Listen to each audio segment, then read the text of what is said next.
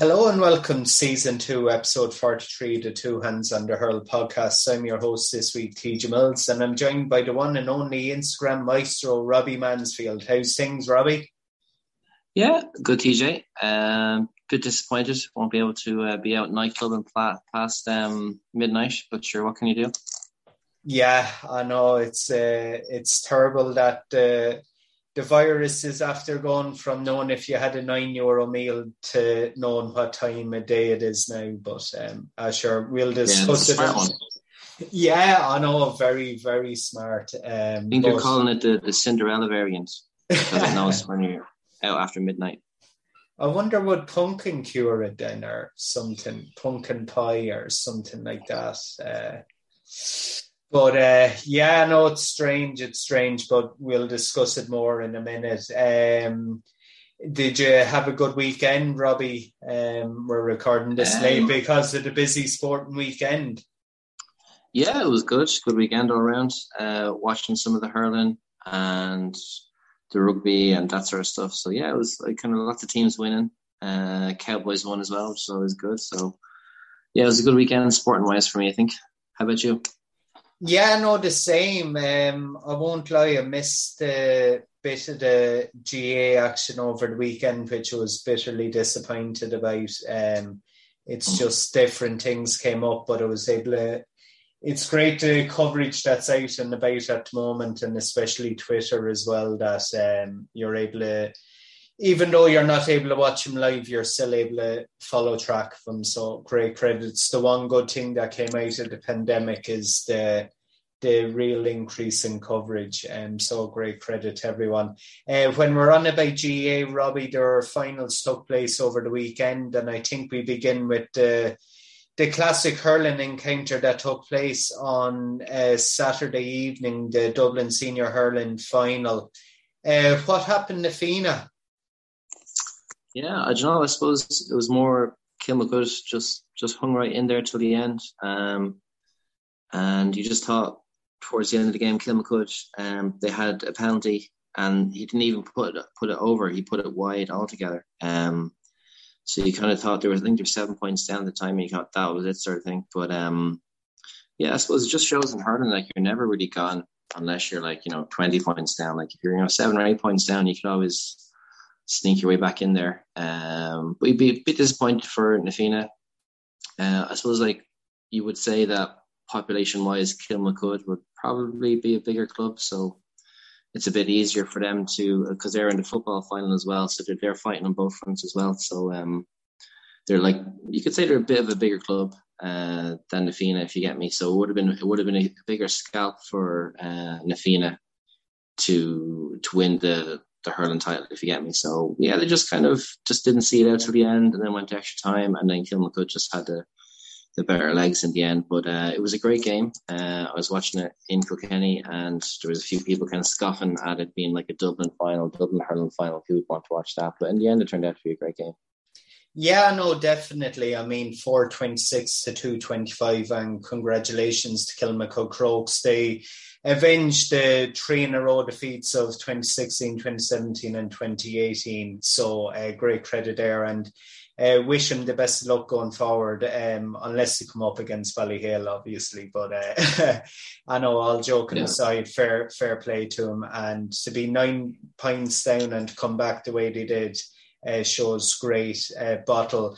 There were other finals took place. I just run over them quickly. Currafin were defeated in the Galway Senior Hurling Final by Mount Bellew, Mylock, 112 to 9 points. Tullamore won the Offaly Senior Football Championship final against Road. Road were one of the real stalwarts of Offaly football there for the past, I say, couple of decades. Chemaliers won the Wexford final, and Chemaliers that's the double, I think, for Chemaliers. They also won the hurling in Wexford. I stand corrected on that, but I'm almost certain I'm correct there. And a big, I won't say if it was a few years ago, it would have been classed as a big shock. Port Arlington defeated Port Leash. Didn't just overcome them, they actually had a bit to spare. So they won 2 titles in 1 year, 496 points. Out of those, Robbie, the Tyrone final as well, the reigning All-Ireland Senior Football champions, Drummore defeated Coal Island 15 points to 8, and there are also other finals as well, but we will review them at a later, or we review them maybe at the end of the year, talk about them. But what would be the standout ones out of those fixtures, Robbie? I suppose the Corofin losing to Mount Bellew, and it just never really seemed to get going in that game. So and like Corofin, I think they'd won 2 or 3 All-Irelands in a row. Obviously there was a COVID year last year, so there was no All-Ireland series. But Corofin would have been mad favourites to win that game, and Mount Bellew came out and win it. And then the other game that I was kind of watching was on TG Cahir on Sunday, was the Tipperary final. I don't know if you caught that. It ended in a draw. Oh, sorry. Yeah, I actually had that down here, and would you believe I forgot to scroll down? Sorry. Yeah, that was a classic as well. I mean, Lockmore, Castleiney were kind of struggling for stages in that game. They got a goal. They got a couple of scores to stay in it in the first half. But yeah, fair play to them. They really made a battle of it in the second half to get the draw. Yeah, and they're in the football final as well next weekend. So they probably should have went to extra time in the game on Sunday. But so basically they're going to have to play the football final next Sunday. And then the following weekend they're going to play the hurling again. And then they could be into like a Munster football or whatever, way. So, I think a lot of other, like in the Dublin hurling final, it went to extra time. So I was a bit surprised that it didn't go to extra time in the Tipperary one. What do you think with the condensed fixture list? Should they just try and get a finish on the day?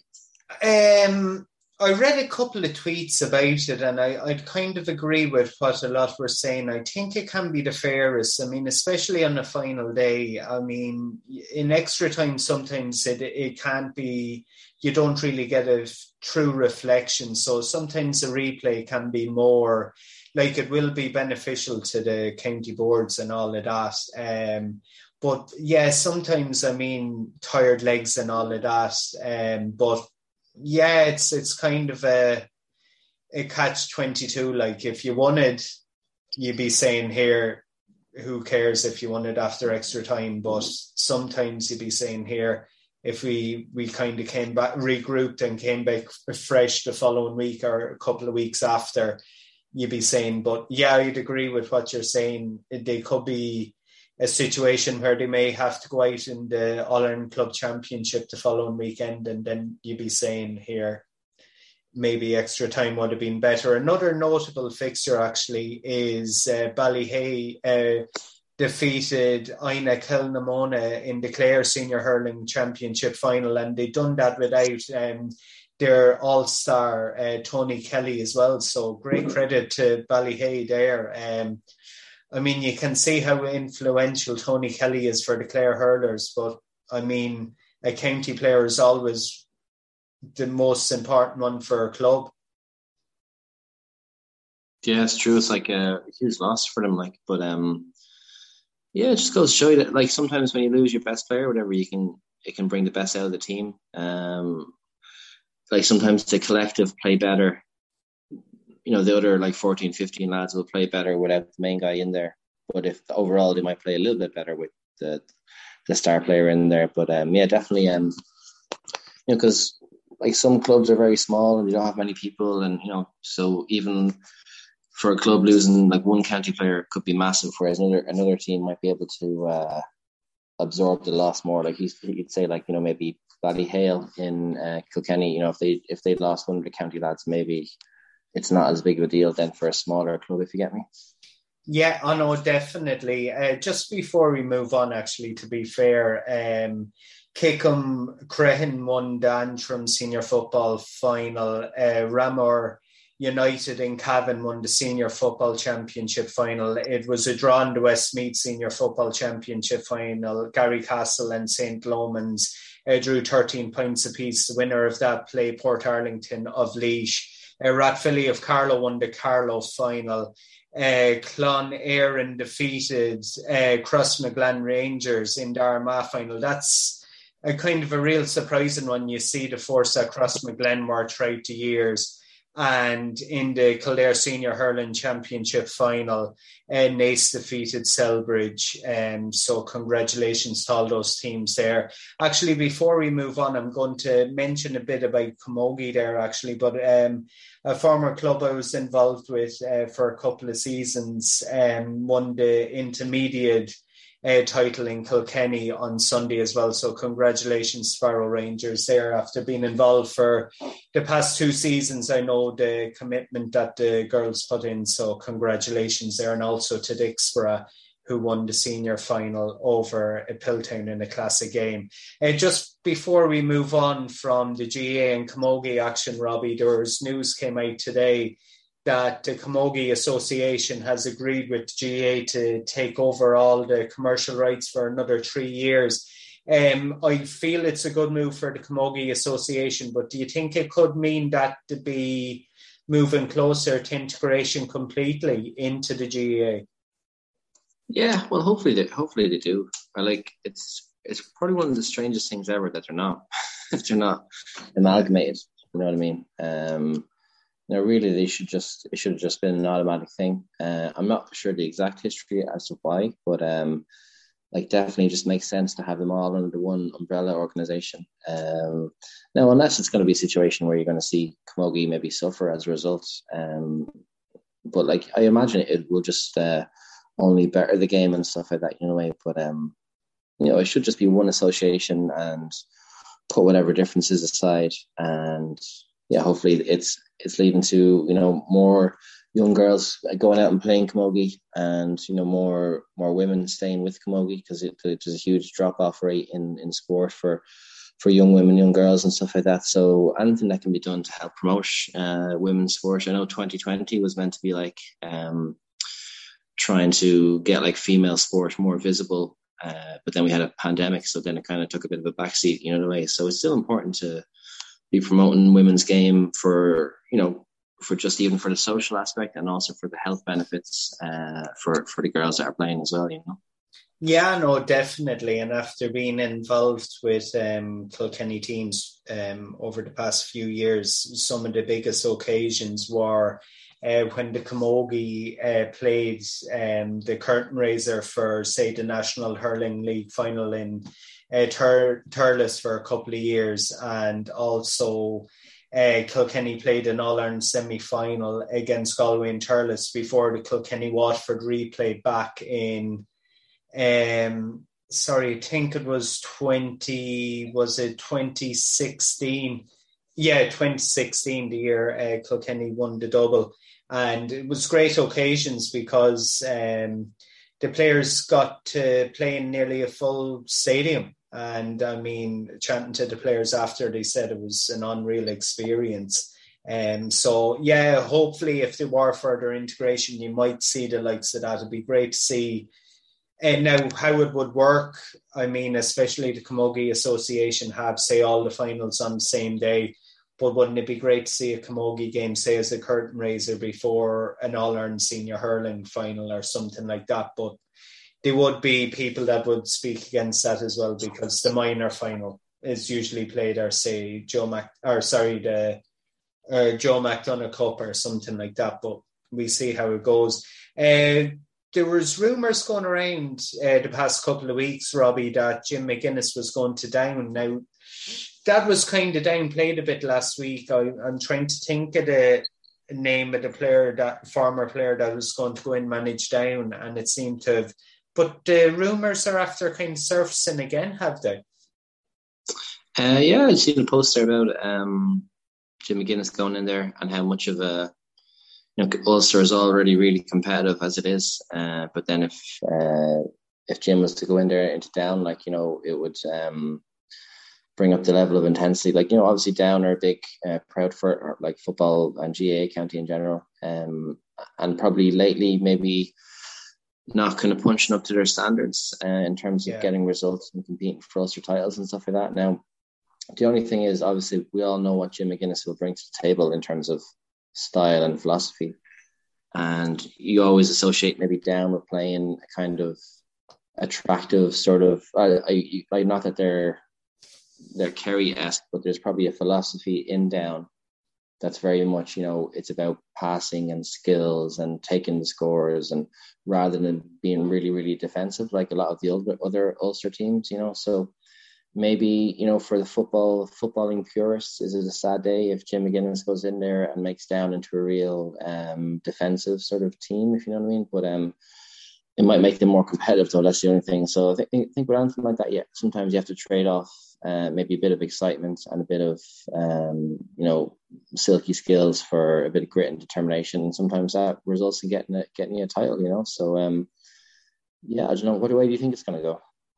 Yeah, no, I'd agree with what you're saying. I mean, it's kind of a win at all cost sport. I mean, you can go out, play attractive football and get hammered. I mean, if you look at it, say, the Dublin team over when they were winning the 6 in a row, I mean, you wouldn't say it was overly attractive football all the time. They knew what to do. Like, can I counterpoint you with the Dublin one? Like, they were playing against blanket defence. Yeah, I know. So, I know. So, and that's no disrespect to Dublin, and I make that perfectly clear. I mean, yeah, but I definitely think there's like a perception that Dublin are a boring team. But I always counter that by saying that, like, if you're playing against 15 lads inside their own 45, like, what are you meant to do? Are you meant to like just hoof the ball in and they mop it up, or are you meant to play smart and keep the ball? So I definitely think there has been that perception. But like, if teams had went 15-on-15 against Dublin, they would have won those games anyway. But they just did what they had to do to win. But I'm not saying you were. Oh, no. I know completely, and I know you're completely right to interject, definitely. And I mean, sometimes you have to. I mean, it is a results game. It's as simple as that. So sometimes, if you haven't got results, you are going to have to change them. I mean, the time Jim McGuinness went into Donegal, Armagh, I think, hammered them by 20 points or something. Now, I could be wrong in that, but from memory, I think they were a serious beating for Donegal a year or two before Jim McGuinness went in, and then within a year or that, they were All-Ireland champions, and they're still a really competitive side ever since. So, I mean, sometimes it has to be done.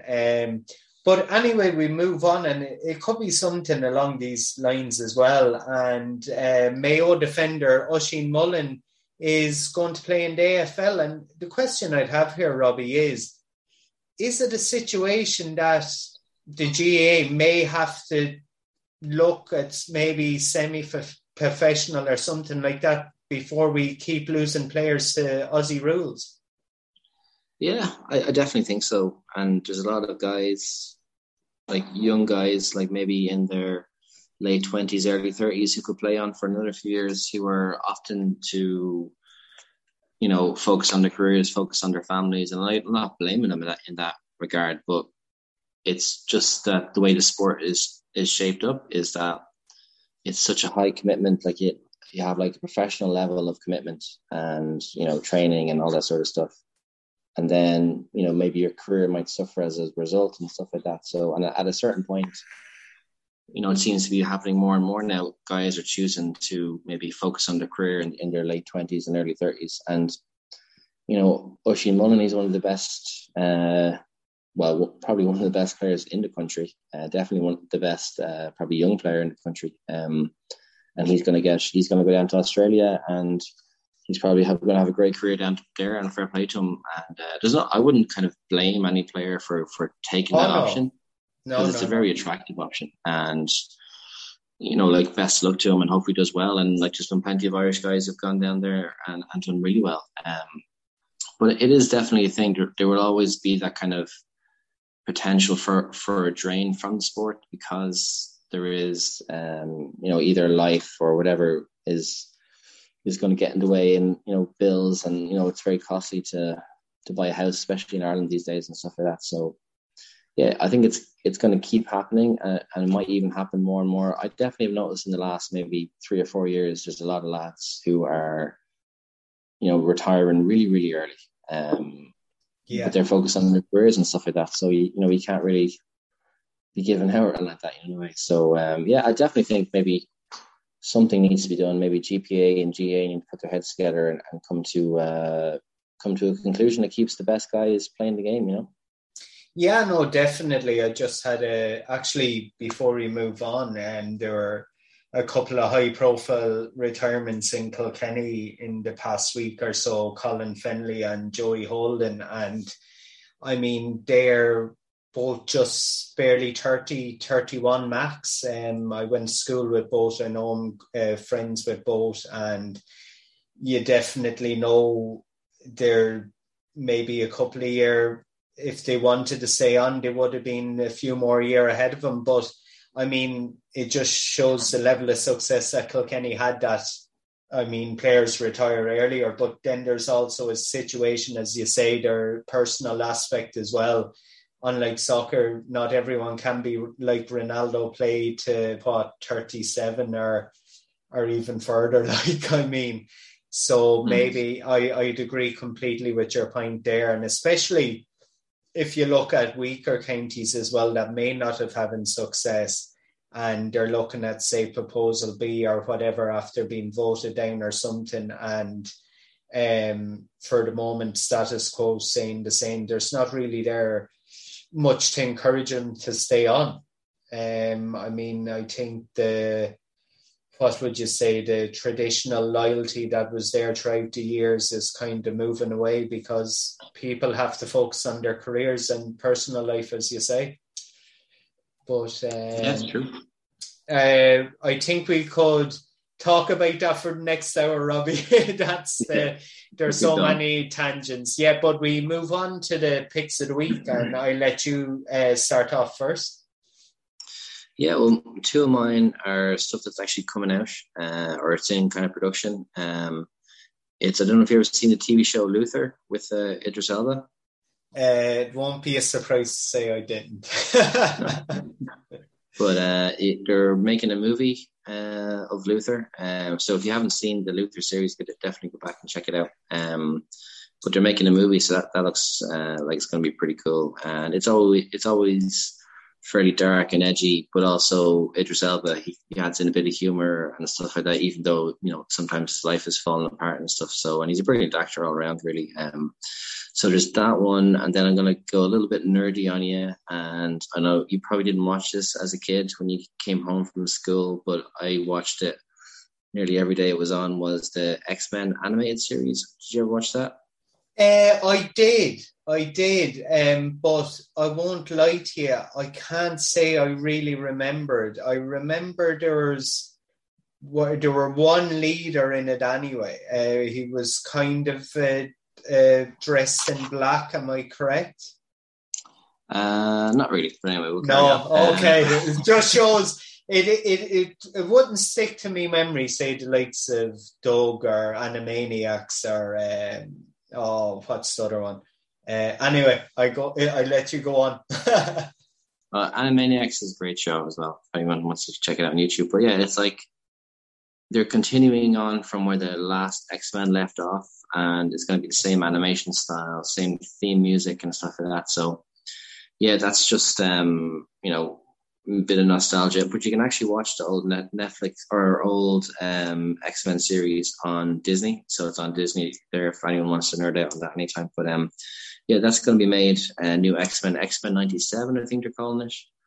And then just another one is my song of the week is going to be by Counting Crows.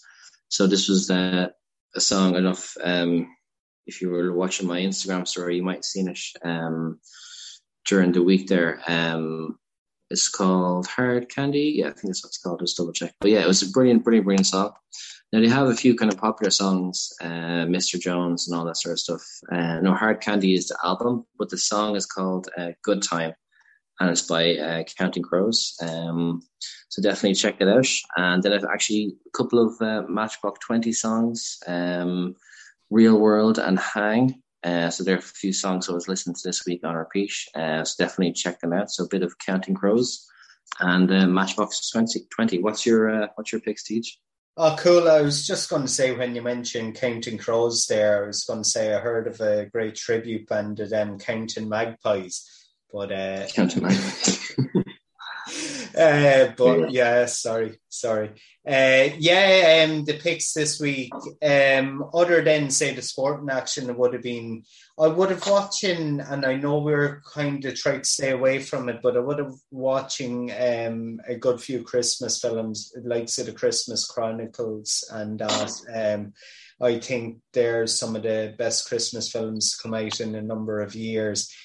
Staying away from Christmas for the moment, Power Book Ghost 2 is coming out on Stars TV. It's been released this Sunday, and they are a special on that at the moment. You pay through the Play Store or the Apple Store either.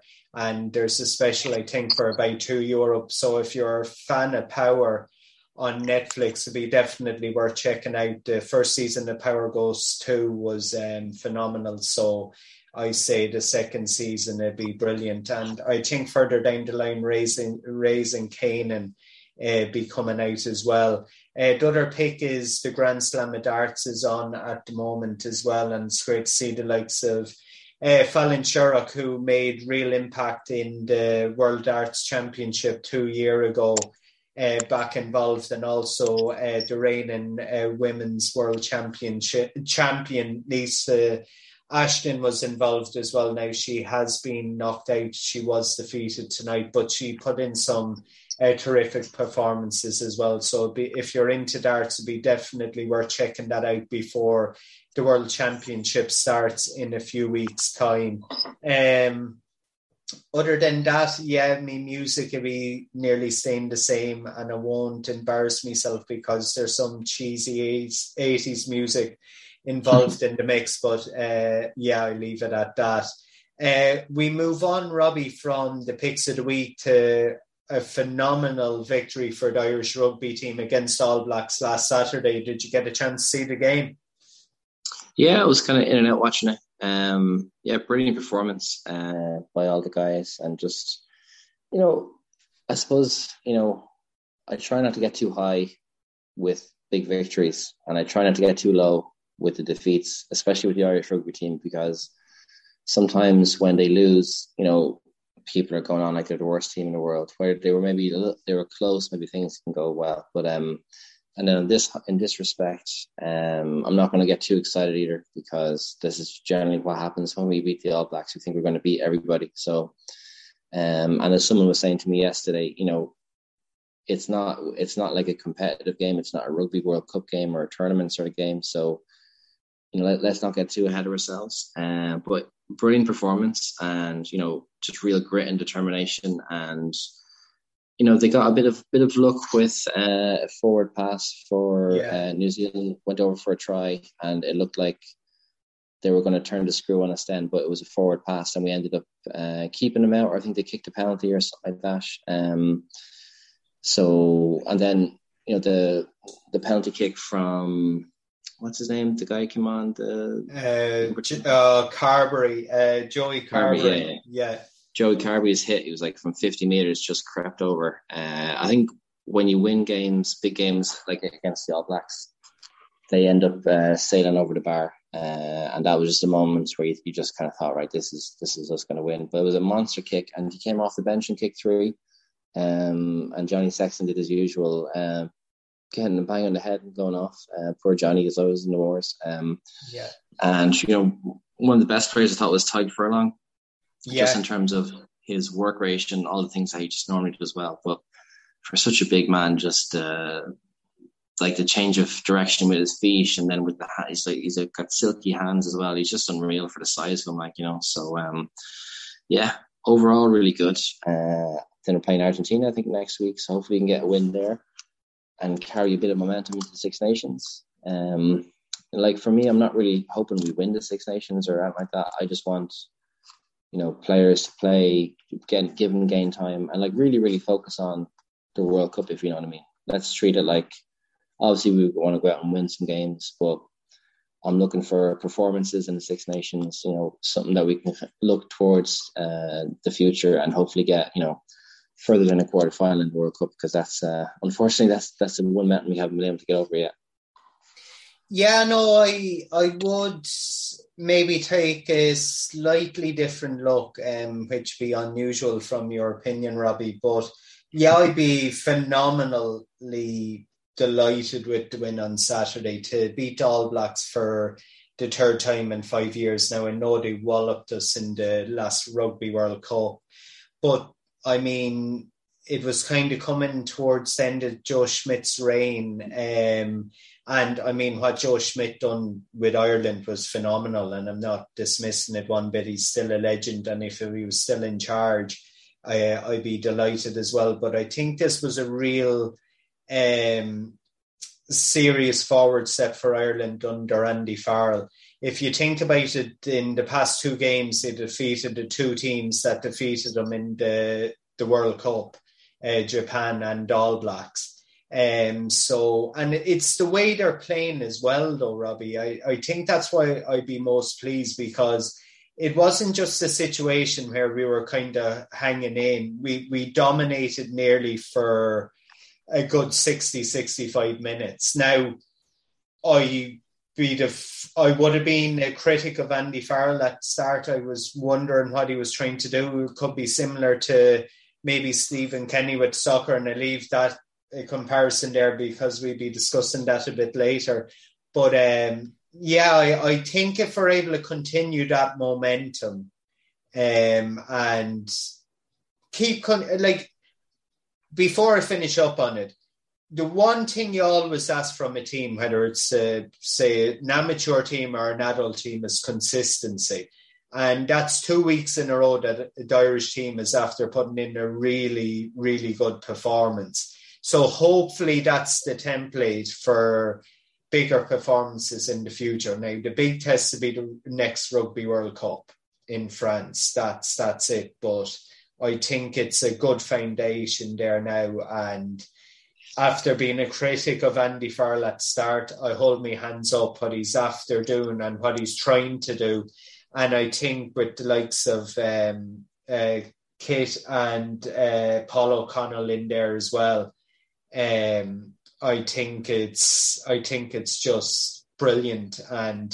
But the consistency would be to see how we fare against Argentina, because Argentina have been a bogey team of Ireland's, not so much in friendlies, but in the likes of the Rugby World Cup or that. So it'll be interesting to see if we can put three really good performances back to back. Yeah, hopefully we do. Yeah, I know, definitely. We move on anyway, Robbie, and this is a topic you put in, or actually all the topics this week are yours, so fair play. I was caught up, so they're brilliant. YouTube removed the dislike button. I'd be a big fan of YouTube. I'd watch a hell of a lot of stuff, as you know, or people on the podcast that know. But is it really a big issue, or is it a kind of a not so important thing? I just think it helps you to decide if it's a good video or not, or if it's if it's legit, if you know what I mean. So like you could be watching something about a subject that maybe you don't really know a whole lot about, or maybe you're wondering, is this kind of factual, or, is it, just kind of made up stuff, which a lot of some stuff on YouTube is or whatever. So yeah, if you're watching a video and then you see there's a ton of there's way more dislikes than likes on it, you're kind of like, right, I can see that maybe this isn't maybe all it's cracked up to be, and maybe that can help you make a better judgment. So I suppose it's it's like helping you make a decision as to whether it's a good video, if you know what I mean. So or if it's worthwhile watching or whatever. So yeah, I definitely think, I don't think it's a huge deal or whatever. And I think, maybe sometimes people can pile in on a video and just add in loads of dislikes just to be mean, which is obviously not good. But I think in general, I think it does work quite well as a vetting system. So I would like to see it kind of retained or whatever. Especially if you're watching maybe a long, podcast video on YouTube or something like that, or, sometimes I'll be listening to, more kind of factual stuff or stuff about training or something like that. And the dislike, not that it would like factor massively in, but sometimes like the like dislike ratio can help me save some time in terms of picking a good video, if that makes sense. Yeah, I know. Yeah, you're after selling me on it, Robbie. I won't lie to you. Like I was saying, I would watch nearly most of the stuff on YouTube, documentaries, or and some of the topics for the top picks are after coming from it, and I'm only after starting to like videos and that on it, and it just shows how old I am, kind of that way in a sense. But yeah, no, that's a very valid point. And I mean, some of the videos that are put up, that say if it was a highlight of a goal or something that you'd be after missing, and say it's just after happening, people had put up, say, oh, world-class goal, say by Salah or Lukaku or something like that, and then it's just an advertisement for something. I'd agree with you that the likes of a dislike button to throw people off, not to fall, to, in other words, maybe raise revenue for people that are just tricking people. So yeah, no, really valid points there, and it's a perspective I would never have really thinking of, being honest. So yeah, well, I think like the YouTube, like definitely like in the thumbnail on the video, it can be quite misleading in terms of like, what's actually happening. So like it could be like, oh, somebody gets owned, or somebody, savage takedown, or, all this sort of, it's just purely, as you're saying, for the clicks, just to get people to click into the video.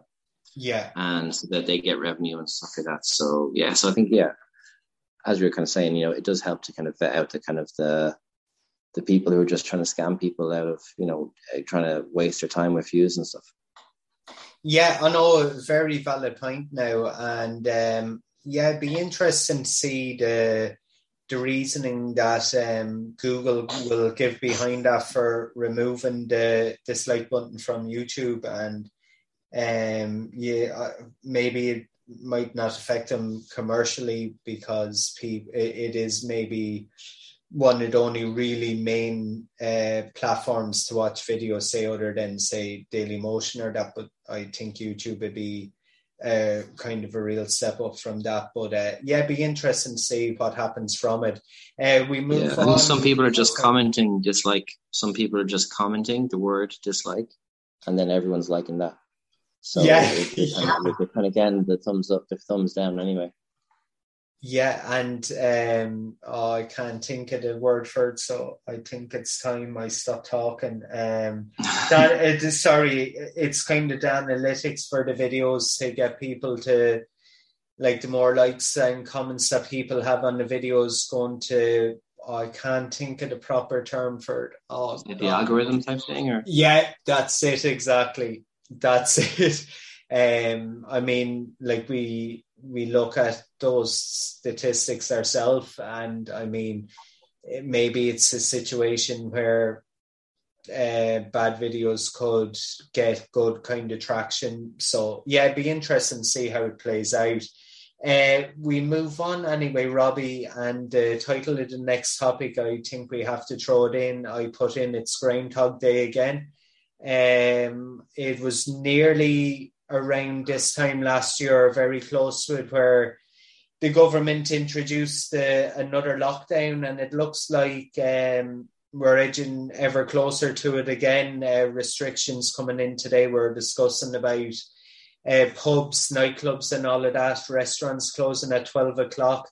What would your opinion be? Is it a matter that the government had to make a decision, or is it another one that's kind of pulled out of the clouds? Because just one further point on it, the government seemed to have gone a bit further ahead today than the public health advice, which is kind of strange. Last year they opened up when public health advice was against it. Public health advice this time was saying, here, we just need to kind of tone down things a bit, but the government seem to have gone a bit further. Yeah, I think you definitely need to take action. I think they're probably confused as what action to take, and sometimes when they know they have to take action, they don't know what to do. They just make a random sort of thing happen, if you know what I mean. Like the whole nightclub thing, or like late bars opening. Like, all you're going to do is and I'm not saying this, I don't own a nightclub or like that, but all you're going to do is you're going to force people from an organized setting where things are being controlled to a certain degree into house parties, and we all have a good house party, and they're great crack, but you're not actually doing anything in terms of slowing the spread, and possibly might even be further spreading it, if you know what I mean. So it just seems like it's not that I think we're the Titanic, but it's kind of like a reorganizing the deck chairs on the Titanic. It's not actually going to have a big effect and stuff like that. I think overall they don't really seem to. I think they thought that the vaccination would have had a better effect, and now it seems like they're really going to be pushing the third jab, if you know what I mean. So I think it's almost kind of caught them by surprise. I think just by the way they thought they would be, a certain level of protection, but it doesn't seem to be lasting maybe as long as they had hoped. So that's where they're going to be pushing everyone to get a third kind of booster jab and stuff like that. So yeah, and I know we would criticize the government for their decisions, and sometimes they make woeful decisions, but I do accept at the end of the day that they're just people, and they are probably trying their best. And this is a crazy situation, and no one signed up for this. When some of these guys went into government a few years ago, they didn't even know this was coming around the horizon. So, I think they're trying their best, but I think sometimes they try and take action just to seem like they are taking action, rather than actually being something that really, really, really, really makes sense, if you know what I mean. So I don't know what you think about it. I'm as you know, I'd be heavily interested in politics. I mean, I've been involved. I was really involved with a political party about a decade ago. I was close to. It was said to me I'd be very close to running in an election firm. That's how involved I was. So I can understand the inner workings of the political system. I am a member of a political party, a different one from a decade ago, like I was saying. And I think we're slow to react. I think it's over a year now that there are talk about antigen testing, and now automatically antigen testing is becoming an important part of it. And yes, I understand it's like everything. You can get tests that may not be like Ronseal, do exactly what it says on the tin, in other words. But there were accurate maybe tests out there, only the public health experts at the time were against it, and they seem to have been kind of forced into decision now to say, here, we're going to widely use them. And I think it's a bit of a situation with the booster campaign at the moment. The way I look at it, Robbie, is I've been following the development of vaccines from, I say, 2 weeks into the pandemic last year, when there were talks about, say, the AstraZeneca and the likes of the Pfizer and all of that. And I still do, not as much now because back working and all of that, but would have having a lot of time to look at the developments and all of that. And everything that I'm reading is kind of contrary to what's happening in Ireland, if that makes sense. I mean, Luke O'Neill would be a person that I would highly respect and listen to a lot. And he would have highlighting a lot of things earlier this year, even during the summer, I say with antigen tests and our vaccine, but even booster campaign at the moment. And it kind of, I don't think the government and the public health experts, for all they've done, and they are after keeping the death rate down, and they deserve credit for that, but I don't think they're doing much to encourage the anti-vaxxers back in. And no matter what side of the scene you are, I'm pro-vaccine. There'll be others that disagree, and that's their entitlement. But kind of saying that vaccines aren't working as good as they're saying, the vaccines are working as good as what we were more than hoping for a year ago. I mean, the death rate is way down. The numbers in hospital are way down, say, from the peak in January. The numbers in ICU are down from January. So to say that vaccines aren't working as good as they are is only playing into the anti-vaccine camp.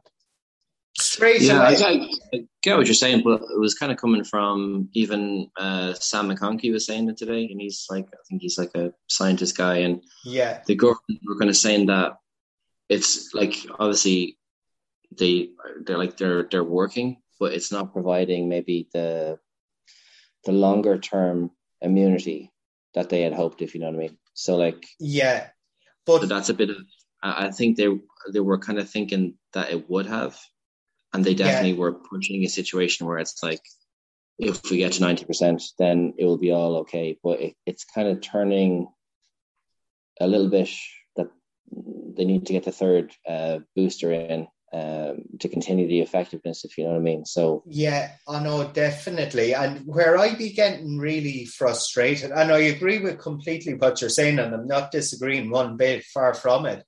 But I mean, there's so many. One thing I have a real grievance with at the moment is it's fully fair and entitled, but it's the difference of opinion within, say, health experts.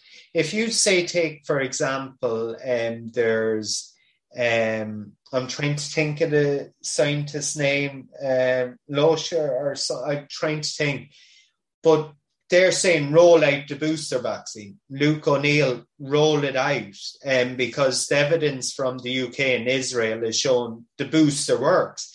But yet you have, say, the likes of Sam McConkey coming out saying, here, don't roll it out because it won't make an impact. But yet the scientific evidence, if you look at the cases in Israel, has gone completely down. And where I'm having so much difficulty is the health service is there to serve the people. And that's completely fair. And they come under pressure. Yeah, we have to try and help it as much as we can. But the health service kind of has to help itself as well. And I'm not on about the doctors or nurses or anyone like that. I'm on about, say, the Chief Medical Officer, Tony Houlihan, NIAC. If the evidence is there, do not wait for the peak to happen. Do not wait until the shit hits the fan to say, here, we're rolling out the booster campaign. Israel didn't wait for it to roll out the boosters, and their cases has gone right down, even though Israel were where we are at the moment, kind of way, if that makes sense. And that's what really frustrates the shit out of me, because the evidence is there, but yet we're trying to encourage people to take the vaccine, which is completely right. But yet we're giving the ones that are hesitant to get the vaccine every excuse not to get it. And that's my greatest difficulty at the moment. Because I don't know, maybe I'm wrong, but that's... Yeah, I know, I think it's a fair point. I just think as well, there's a huge factor of there is still a huge unknown with COVID, even though we've had it for a long time. It still seems to come out quite unpredictable. And I think sometimes when they say stuff, as in like I said, they're not going to, once they open something, they're not going to close it again, and now they're closing like that's that. it.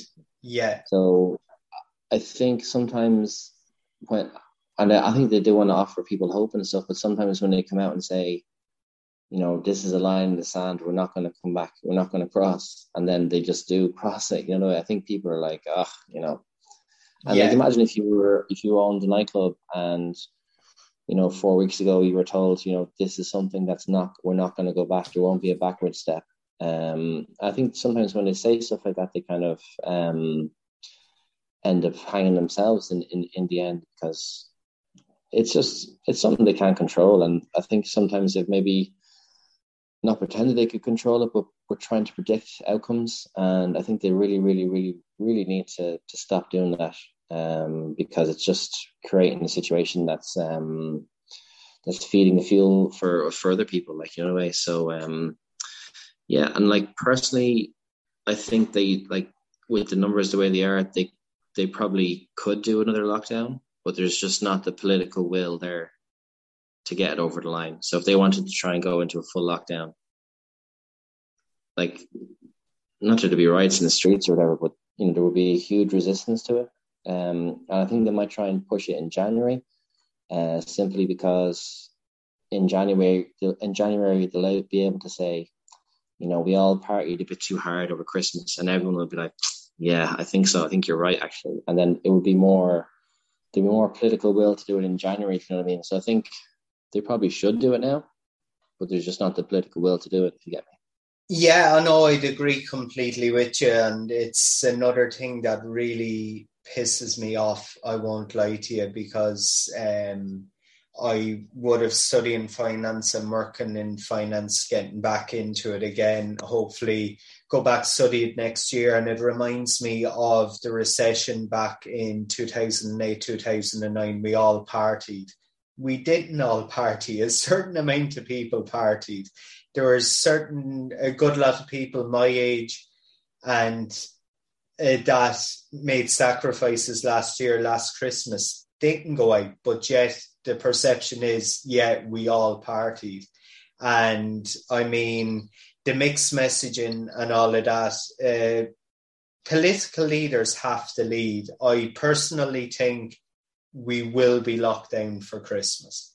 And I don't mean to be downbeat or anything, but I think it's the steps we're going to. And there will be political prices have to be paid for it. And it's like you were saying, the mixed messages that is coming out is what's really frustrating. And I think it's playing straight into the anti-vaxxers camp. And I have nothing personal against anti-vaxxers. They have their own personal right and everything like that. But if you're trying to encourage people to take a vaccine, do not give them any reason to. And I mean, there's talk last year that there may not be a vaccine. We're after getting a vaccine that's after protecting a hell of a lot of people, and still is. And say that the vaccines aren't working as good as what we thought they'd be. The same people didn't think there would be a vaccine last year. And if you review back, one of the ones that would have seen it would have been a professor we mentioned earlier on. And they are an awful lot of people after making a profile out of this pandemic. And fair play just to on him. Sam McConkey, I think he was just saying they weren't. I think he was saying they do work. They just weren't providing the longer lasting immunity that they had hoped. And he was kind of recommending the third. So I think I just don't want to be. No. Definitely. And I wasn't even signaling just that. They are others as well, and they are one particularly from one organisation. So definitely, I agree completely. And it's just, I think I genuinely, to have the shining light, I think this time next year, and I said it to the father earlier on, I said the same last year, but I genuinely believe this time next year we will be in a better position, because the likes of the drugs coming out, there will be further vaccines and all of that. But I know. I don't know what to say more. I honestly don't. Sure, just leave it there. Just need hope. And I think that brings us on perfectly to the next topic on about hope, Robbie. Great hope for the Irish soccer team. A draw against Portugal could have won it, and a 3-0 win over Luxembourg. Stephen Kenny deserving a new contract as well. So hope for Irish soccer. Yeah, it seems like we obviously had a very rough patch there. like with, not scoring and not winning and, all this sort of stuff. And it seems to be kind of coming through the other side of it now. And, he's getting a lot of praise. And just like to go back to my rugby comment, don't get too high, don't get too low. Like overall, it was a terrible campaign, but they did really finish strong. And there is lots of real kind of green shoots and lots of promise there now that I think, wasn't there at the start of the campaign. But I think the whole Stephen Kenny project is a long-term thing, and he needs to be given time, he needs to be given resources, he needs to be given space to implement his philosophy in there. And I'm delighted that things have turned around, because he was under a lot of pressure, and they were playing well in little parts and stuff like that, and just not getting the rub to green or whatever. So I'm delighted for him personally that he's finished the campaign well, and hopefully it's a situation where we can kind of kick on from here and play good football, get results, score goals, and everyone's happy. So that's all we really want for the Irish team. Everyone wants that, But it's really good, and we finished third in the group, which we don't qualify for even the playoffs or whatever. But over the start that we had, it was probably decent enough to finish up third. Fair play to them, and I hope in the next campaign we're in the shake-up for the whole campaign, because it's very depressing watching international games as it is, but when we don't have anything to play for, it's even worse, Yeah, no, definitely. I'm delighted for Stephen Kenny. I would have slightly advocating at times for him, and then other times was frustrating. But I mean, when you're trying to, in other words, build an entire new team, the progress that's after being made, and it's kind of funny. When was their first win? Was it against Andorra? I think in a friendly. I mean, that seemed to be the start of something, and I mean, we ran through 7 games undefeated, around 7 games undefeated, up to the game the other night, and should have beaten Portugal over in Faro, only for the brilliance of Ronaldo, unfortunately. Could have gotten a win the other night, except for a referee's decision against Portugal as well. And to be fair, there were stages in that Luxembourg game that was really, really bad. It was really bad. But when they got the goal, they got the confidence. And as you were saying, it is a project. And the one thing that Stephen Kenny said the other night, which really kind of endeared me more to him, was he was involved at under 21 ranks. So he knew when he called on Jason Knight, what Jason Knight would do. And you see the assist that Jason Knight got for O'Bene, was it? I think it was, but it was just a terrific assist. And I mean, it's onwards and upwards. I mean, Irish soccer has been in the doldrums, not just on the field, but off the field for a number of years. So actually, great credit to the under-21s tonight as well. Ollie O'Neill getting a last-minute winner against Sweden, who are topping the under-21 group. If Ireland drew that, you could say they would have been out of contention, but the win tonight puts them right back in it. So you can kind of see the influence of the senior side going down to the under-21 ranks as well. So maybe in 5 or less years, we might be, I won't say a real major force, but be really competitive again. Maybe like the Irish rugby team, that big teams would be fear coming over to play Ireland. Or is that being a bit too optimistic? Are we a bit far off that yet?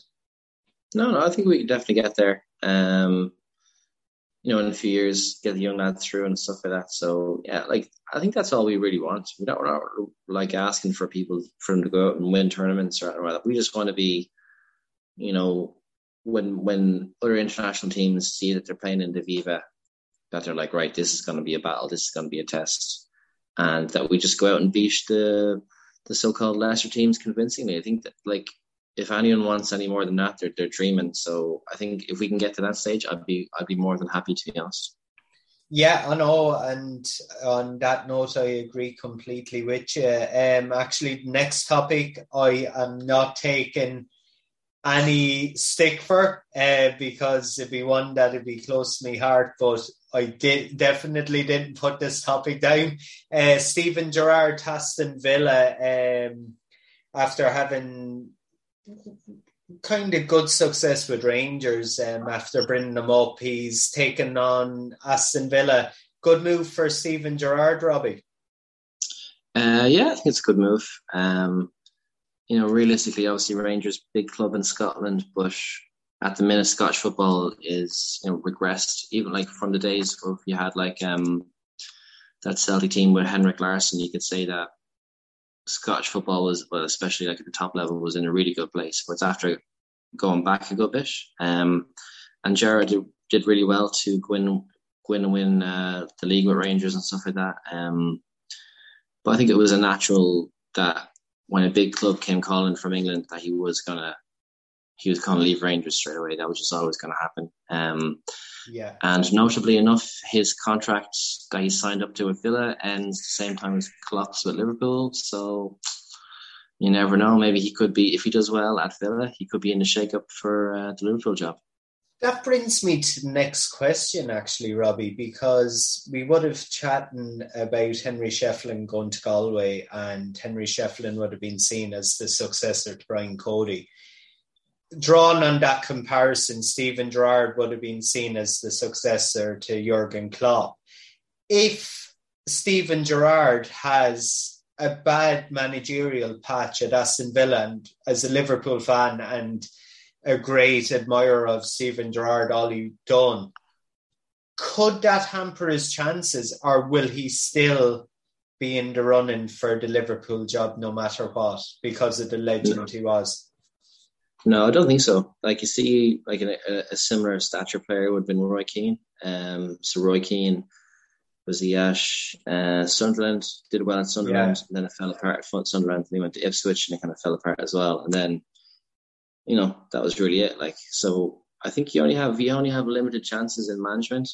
Yeah. And even you see Frank Lampard went to Derby, did a decent job. Yeah. Then he went to Chelsea, decent job, and then he had a bit of a fluff of a season. And now it's like, who would go in and ask him to manage their club, like, So I think there's probably a factor as well that if you've been like a successful player and then maybe you're serving your time in management at the smaller clubs and you're working up to the big one, realistically your probably goal is to get to the big club eventually. And if that's not going to happen, you'll probably just be like, right, I'm just going to go into punditry now, and that'll be that. I'll just get dressed up in a suit on match day and have a chat about the match, have a bit of a laugh, and it's kind of comfortable enough life and stuff like that. Sure, maybe write a few books and stuff like that. But yeah, I think there's definitely whatever about the shelf life of players.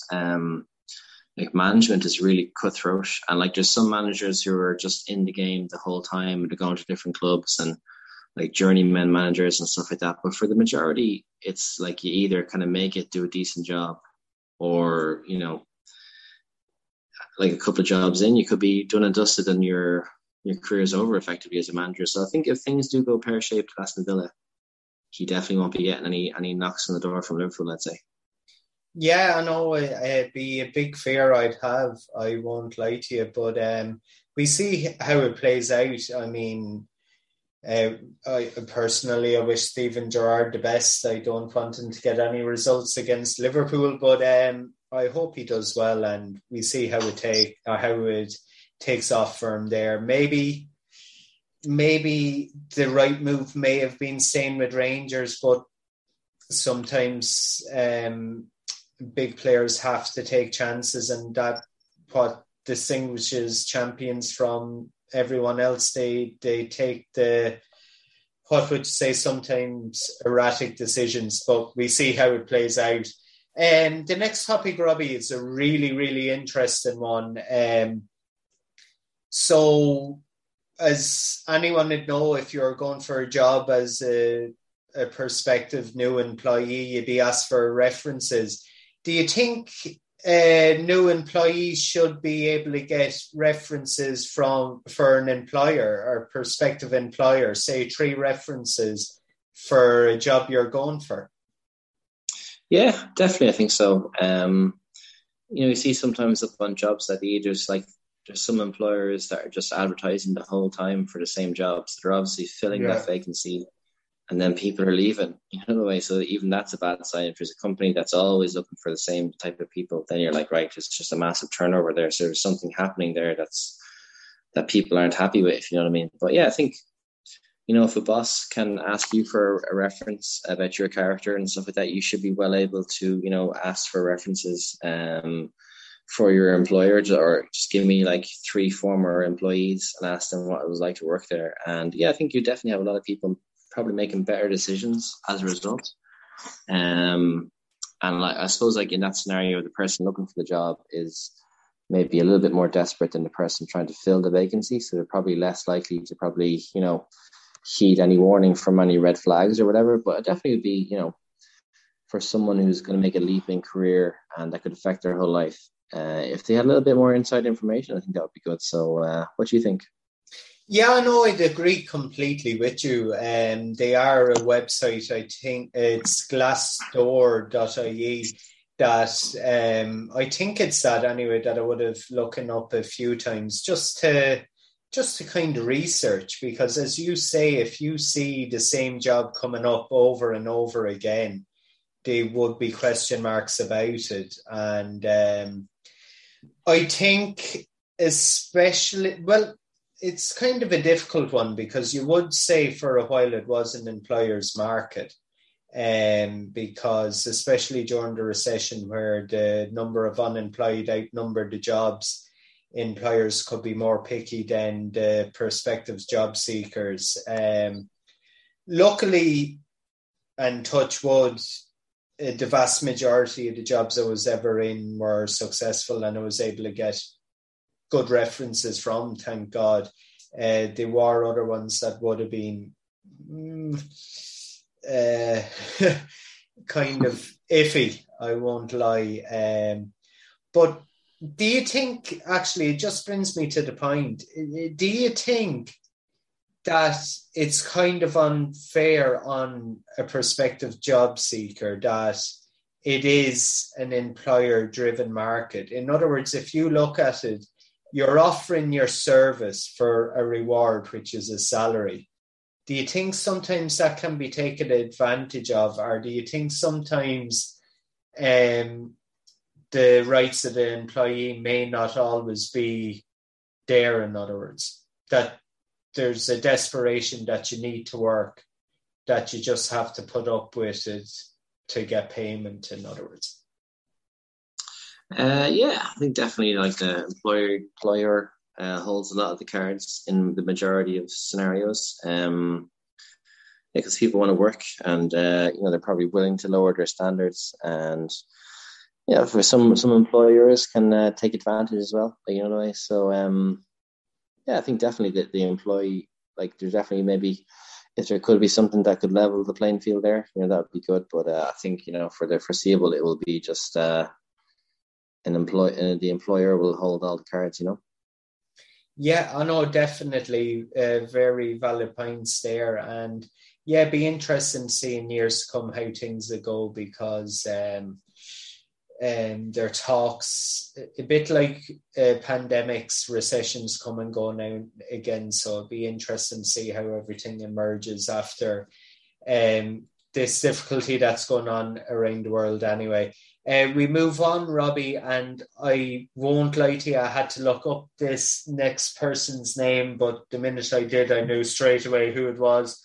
Paul Rudd is the world's sexiest man at 52. Do you think we'd be able to pull it off at 52 to be the world's sexiest man? Jeez, I hope so. Well, the reason why I put it in there was, do you think that guys or men, at a certain point, they just age well? You could never have, well, we could, but it would be very rare in societal standards for a 52-year-old female to get the world's sexiest woman. Does that make sense? Yeah. So I think it's possibly a thing that, guys, as they get a bit older, maybe get a bit sexier, or maybe like it can go either way. Maybe sometimes they just turn into older versions of themselves. But like the thing about Paul Rudd as well is like he looks amazing. Yeah. He looks like probably younger than he's ever done.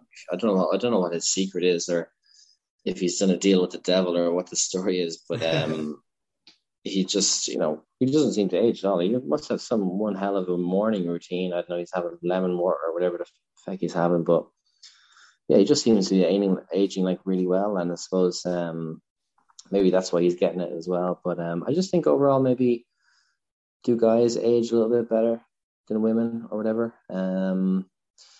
But saying that as a bald guy, I would definitely prefer to have hair when I was younger. So maybe not true for everyone. Maybe just for Paul Rudd. I don't know.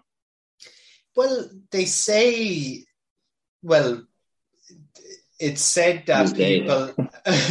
It's said that people that are bald are more attractive. People with beards are more attractive, and all of that. Are we? Is the world becoming more shallow, Robbie? Is it now? What I mean is looks and appearance becoming too much? In other words, maybe say the likes of, just say, take the example there. You say a man can be more attractive or sexy at 52 compared to a female at the same age. Are we shallow?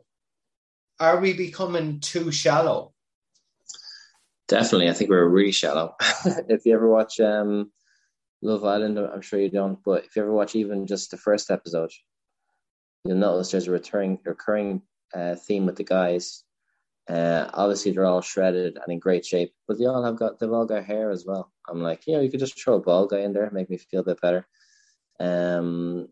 But I think definitely like overall society is really shallow. And yeah, like with Instagram culture and like the whole thing is just kind of set up for like, and filters, and everyone just has to have the most perfect body and perfect abs, and everything just has to be have the perfect life and stuff like that. But yeah, I think definitely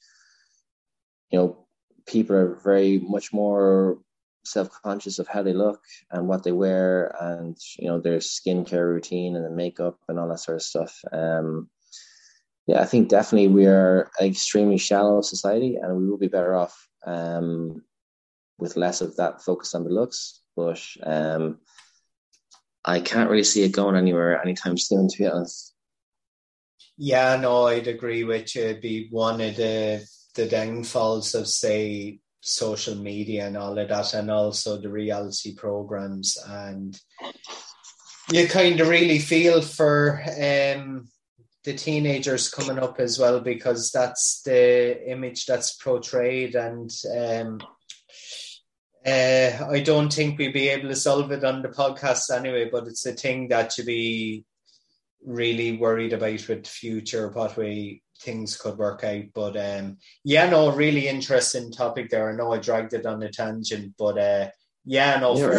fair play to Paul Rudd for being voted the world's sexiest man at 52. We move on anyway, Robbie, to the high ball. Oh, the high ball. Woo! Okay, so the high ball this week was a brilliant one that Robbie came up with, and I won't name anyone because I get in serious trouble with it because there are too many I could. But if you had to invite someone to a party and they were late, and if they were late you'd get $1 million, would you win the $1 million? I definitely think if my family were to invite anybody, they'd invite me and my kids. Probably because we're always at least a half an hour late. And it's probably become a bit of a running joke. So I think they definitely would invite me. And probably you would invite me if it was like a Zoom call. You'd probably invite me. You'd probably bet on me. You'd probably bet on me being there maybe 5 minutes after. Because I usually throw up a a message in the group before we did the podcast. You know, I'll 5 minutes, I have to make some tea. So I think you probably invite me for a Zoom call anyway. But yeah, I don't really know who would invite other than myself. But in general, I'm pretty good. I'm pretty good with kind of keeping time and stuff like that. So I know I'll probably have to go for my sister, my younger sister.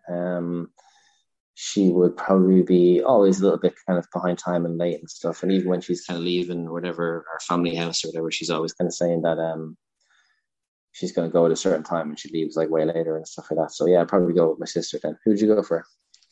Like I was saying, I'd have too many to mention. There's a running joke actually in Mocker and the Firma that if you say something's on at say a certain time, 8:00, it will always begin at 10 or 15:15 or even later, and it's called Mocker time, and it's a funny thing. But yeah, I'm kind of bad that way because I'm nearly always early. If I have to go somewhere, I always strive to be really early for it. So yeah, I was kind of aware of it at times that people be showing up late, but then I was saying, yeah, maybe it's my fault because I'm there way too early. Maybe, yeah. I was on a couple of dates at times that the girl was late, and unfortunately there were one date I went on that I was actually late, I say, for one of the first times in my life. But it ended up working out. We went out for a while, but yeah, I'd say I definitely win the million. Definitely. Yeah. There'd be too many to mention actually, but too many, yeah. The way it is, things come to those who wait. So yeah, I have great friends that way. So, but yeah, I definitely win the million. Actually, just going on that, do you think the Irish, well, some are relaxed that way, say compared to other cultures? Say, would it be tolerated? Say the Irish kind of lackadaisiness, would it wash in other countries, say the likes of France, Italy, or that? Would it be kind of seen, say if you're late to work of a Monday morning, it'd be kind of excused because you had a few pints the night before, like? Yeah, I think maybe it probably would be a bit more socially acceptable in Ireland and stuff. But yeah, definitely compared to some other European countries and stuff. So yeah, I think it would be more socially acceptable. I would probably be on my own and going places I would definitely like hate to not be on time and stuff like that. So I would definitely be quite conscious of the time. But I've we've got a few clients and even people for fitness classes and stuff or for different appointments and just waltz in 20 minutes late and they're, expecting everything to be just fine, in a way. So I definitely think we are probably more relaxed than definitely some of our European neighbours, for sure. Yeah, I know. On that note, I think we wrap it up for tonight, Robbie. It was a pleasure as always and really enjoyed that. And hopefully when we're talking later this week or next week in the next podcast, we might have slightly a better atmosphere around the country anyway. But a pleasure as always, hopefully. If you want to contact us on the podcast, you can contact us on our social media channels on Facebook and Instagram, and we love hearing from you. And it's great to see listeners listening in such high numbers as well. So it's terrific, and we really appreciate it. Until next week, Robbie, and everyone, take care and chat to you then. Thanks, Robbie. Cool. Good chat. Sanchez. Good luck. Good luck. Bye. Bye.